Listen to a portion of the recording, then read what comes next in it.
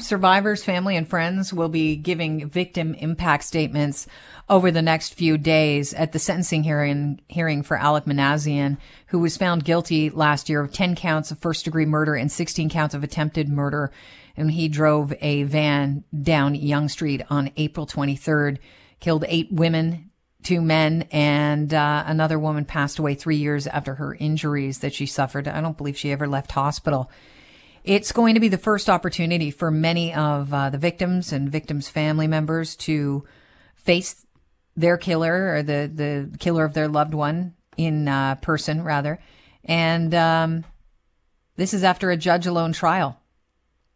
And the verdict occurred over video conference during the pandemic. So many of them watched the verdict come down. Many of them watched the trial, but it wasn't in person. This is going to be extremely emotional. And they figure that this could last for multiple days. There are some people that don't understand the importance of victim impact statements, and I think we all should. So I'd like to welcome onto the show Neha Chugh, who is a lawyer and founder of Chugh Law. Welcome to the program. Good to have you on. Thanks so much for having me. So let's talk about the purpose of victim impact statements off the start here. What is it when it comes to sentencing hearings? What's the purpose? So a victim impact statement is just as you have described. It's a written statement, and it is an account of the personal harm suffered by a victim of crime. So it doesn't have to be the actual victim. It can be a family member. The victim impact statement is intended to give crime victims a voice in the criminal justice process.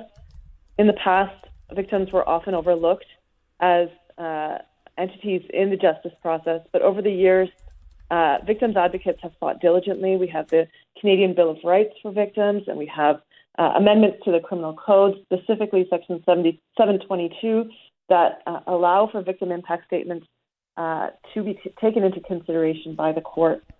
So victim impact statements are a critical component of the sentencing process and sentencing procedure.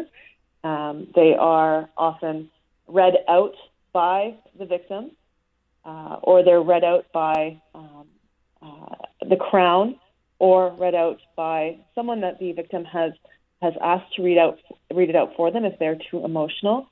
We have a form that is given to victims, and it allows victims to outline the physical, financial, and emotional effects of the crime, essentially how the crime affected their day-to-day life.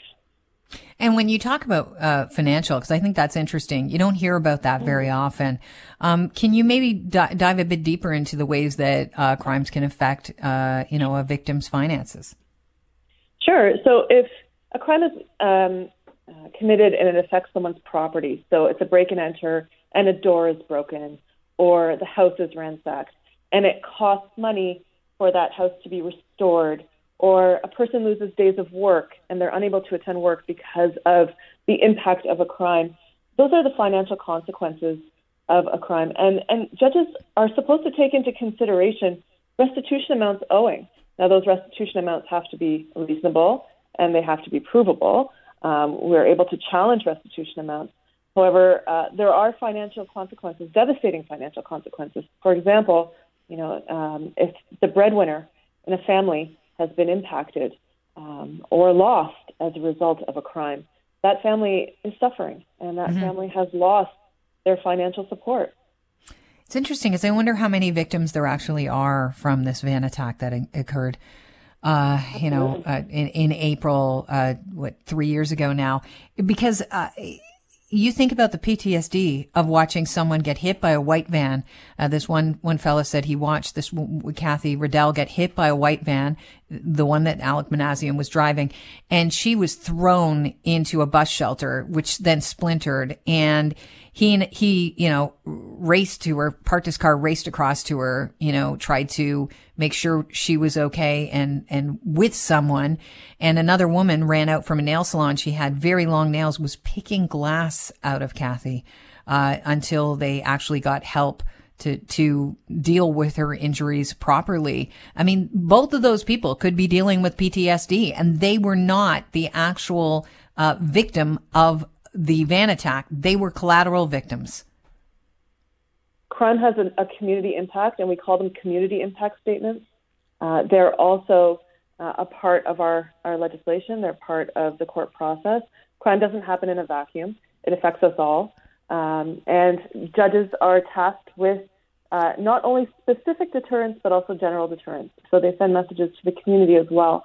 So I think there's a broader understanding of the context of crime and the broader impact of crime. So these victim impact statements that occur today and over the next few days at the Van Attackers sentencing trial, they could actually affect the sentence handed down by the judge based on what is said today? Well, Section 722 of the Criminal Code says the court shall consider any statement of a victim. It doesn't give the victim an opportunity to talk about unproven offenses or extraneous incidences, but the judges are tasked with understanding the victim's point of view and hearing the victim's point of view. They have to take into consideration the financial losses. They have to take into consideration the day-to-day impact to the victim. So yes, they do have an impact on sentencing. Victims have a voice. Ultimately, it is always left to the advocacy of good lawyers, defense lawyers, and crowns, and the court is the final arbiter in every situation. Can you speak to how important these victim impact statements are to the victims and the families of victims? So criminal trials are very hard and very long. And as you said in your introduction, this was a judge-alone trial that happened almost exclusively virtually. These victim impact statements are the opportunity for victims to account for their side of the story, for the judges to have a human context. But the therapeutic value of victim impact statements is not lost on every justice system participant. It's the opportunity to put pen to paper and to journal the impact of actions by the offender to the victims. And so the therapeutic value, I would say, is the most important. And then again, hearing your victim impact statement read out loud, and in this particular case, read out loud in a community of other victim impact statements, I would say would have a tremendous therapeutic effect.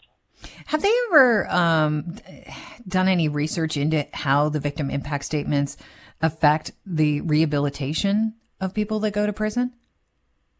I don't have that at my fingertips. That's a really good question. But I can tell you from my personal experience, my clients, I'm a defense lawyer, and my clients, it's a somber moment in court when they hear from victims, when they hear how their actions have affected others in human voices, not in lawyer voices, but in victims' voices. It's a sober and somber moment in court. Nehal, thank you very much for joining us. I really appreciate your time because I think there are still some people that don't understand the importance of victim impact statements, and it's going to be a really tough day for some Torontonians. And over the next few days, it'll be difficult with these victims impact statements, and we'll be hearing a lot of reports of exactly how people were affected during that van attack. So I appreciate you making sense of it. Thanks for having me. Have a great day. Nehal Chugh is a lawyer and founder of Chugh Law.